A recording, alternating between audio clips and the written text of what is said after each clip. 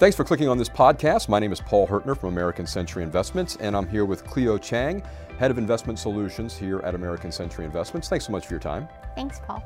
Give me your sense of the state of the debt market in various sleeves around the world.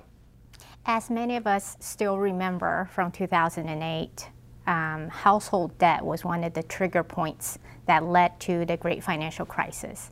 So I think it's always important to keep in mind how has the debt load grown over time. So over the last 10, 11 years, so we're using 2008 as the beginning period and looking at where we stand today, sort of beginning 2019, we can see the various debt segment has actually grown quite differently. From a total global debt estimate perspective, back in 2008, we were looking at about $180 trillion of total global debt. Today, sitting here, sort of first quarter 2019, we're looking at roughly 250 trillion. So we've definitely seen a continued growth of debt, but sort of in the sort of 1.6 to 1.7 multiple from where we were 10 years ago. And not all of those increases are created equal. Exactly. So let's look at household debt, since that's what we're all familiar with. When we look at household debt, we've seen household debt grown by about that amount, 1.6 to 1.7 multiple. Student debt has been something that we've been talking about a lot in the mainstream media. Student debt have actually grown from about 600 billion in 2008 to about 1.4 trillion. So when you do the math, that's about a 2.4 multiple over the 10 years. So compare that to household debt, we have actually seen a faster growth of student debt, which I think is very much in line with what we've been hearing in the mainstream. How about when we look at corporate debt? Corporate debt actually sort of tell two worlds. When you look at financial institutions, so the banks and the like, the debt has actually stabilized around the same level as it was in 2008. So we've seen maybe a small 5 or 10% growth on the debt level for financial institutions. For non-financial institutions, however, I think a lot of companies has really tried to take advantage of this low interest rate environment, and their debt has grown much more significantly than financial institutions. By our estimate, it's grown about 1.6 to 1.7 multiple from 10 years ago. So when we take a peek at government debt, what is that looking like in that timeline? From 2008 to today, a lot of government got involved in quantitative easing, QE.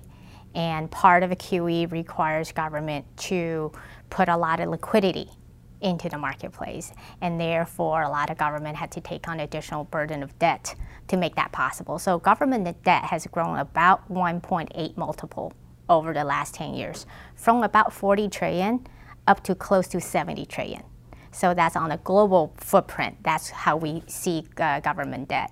And from that group, one country stands out, that's China. In 2008, our estimate is there was about $7 trillion of Chinese government debt.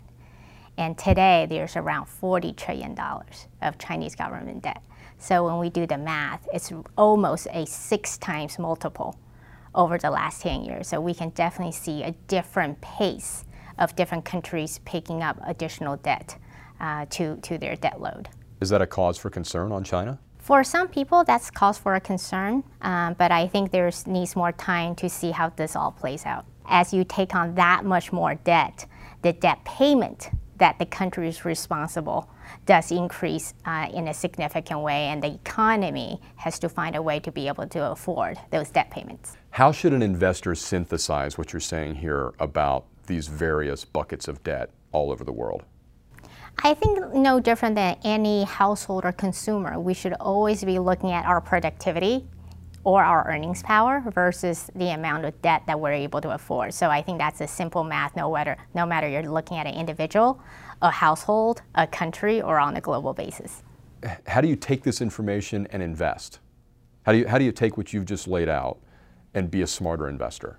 I think when we look at the amount of debt that's been issued, the amount of debt that's available in the marketplace, one of the things that always alerts us is to look at how the interest rate environment has been evolving over time. And one of the things that we've spent a lot of time analyzing is the shape of the yield curve.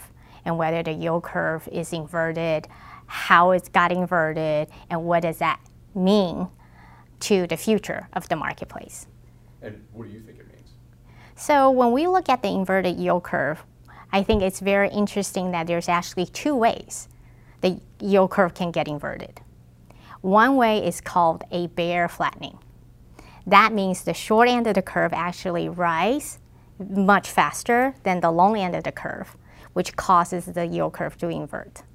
The other way for the curve to invert is actually called a bull flattening, which means the long end of the curve drop much faster than the front end of the curve, and that causes the yield curve to invert. So even though we're talking about the yield curve inverting, it's actually really important to understand how the yield curve became inverted, and because they could imply different things into the marketplace. Especially media pundits. Do you think that pundits put too much emphasis on a yield curve inversion? Because there's been so much talk about it over the past now roughly a year. Yield curve inversion, I think, is a very indicative data point. But I think there's a lot of context behind the inversion of the yield curve that needs to be and should be analyzed carefully before using that as one of the inputs to your forecast. I think yield curve inversion over the last 10 recessionary cycles, inverted yield curve has been one of the most predictive observations, but that's not to suggest that there's necessary causation to the recession that we've observed in the past 50 years. Essentially, not all yield curves are created equal. Not all of them come from the same place. Sometimes they're an indicator of a recession on the horizon, and sometimes they're not. So what do I do with this information about a 2-10 yield curve inversion or a 3-month, 10-year yield inversion? I think when a yield curve invert, it's definitely a signal that something is changing in the economy, right? And since this latest 3 months and 10-year inversion happened really because the 10-year rate dropped much faster than the short-term rate, I think it speaks to the fact that globally speaking, we're still in a very low rate environment. Looking at the 10-year treasury around the world, German bond and the Japanese government bond are still yielding negative on their 10-year treasury. The UK 10-year gilt is yielding barely at 1%. So the US Treasury yielding today at 2.4% is still much higher than the rest of the developed world. So, earlier this year when the 10-year was yielding close to 3%, we were even more of an outlier. So I feel like this is just the US Treasury, 10-year Treasury yield coming into more of a neighborhood range in this globally low rate environment. If you look at the 30-year, you're not talking about a huge amount of the overall yield curve that is affected by this inversion, right? It is a very good point that we also need to look at not just the inversion, but how much of the entire yield curve, which spans from 3 months all the way to 30 years. We need to take a look at how much of that entire curve has inverted. So it's not just about the yield curve being inverted. It's as important to look at how much of the yield curve is inverted. So when we look at the recessions in the 70s and 80s, the entire curve, from all the way from 3 months to 30 years, that entire curve was inverted. When we look at the last two cycles, one in the early 2000s and then obviously the one in 2008, roughly 70 to 80% of yield curve was inverted. Sitting here today, about 40% of the yield curve is inverted. So that's also another very important data point that needs to be taken into consideration. Why is it not? I don't hear, talking to you here today, this is the first kind of context that I've gotten in terms of inverted yield curves. I haven't read about it in the journal. I haven't really read about it on, on Bloomberg.com. I haven't seen it on Bloomberg TV, CNBC. Why aren't people talking about these intricacies of that yield curve? I think yield curve itself and the inversion yield curve can be a very complex topic. I think it's easy to look at a point in time or 2 points on the yield curve and try to make sense as to why the yield curve has the shape or the slope It does, but I think there's so much history and context behind what leads to the shape of the yield curve, whether it's upward sloping or inverted, that I think it really has a lot of information for those who are willing to spend the time to study it.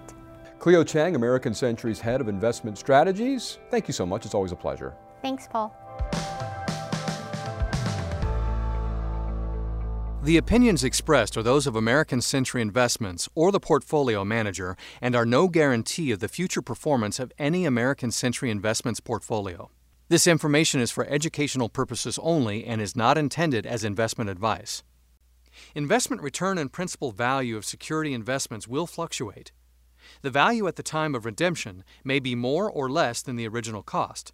Past performance is no guarantee of future results. References to specific securities are for illustrative purposes only and are not intended as recommendations to purchase or sell securities. Opinions and estimates offered constitute our judgment and, along with other portfolio data, are subject to change without notice.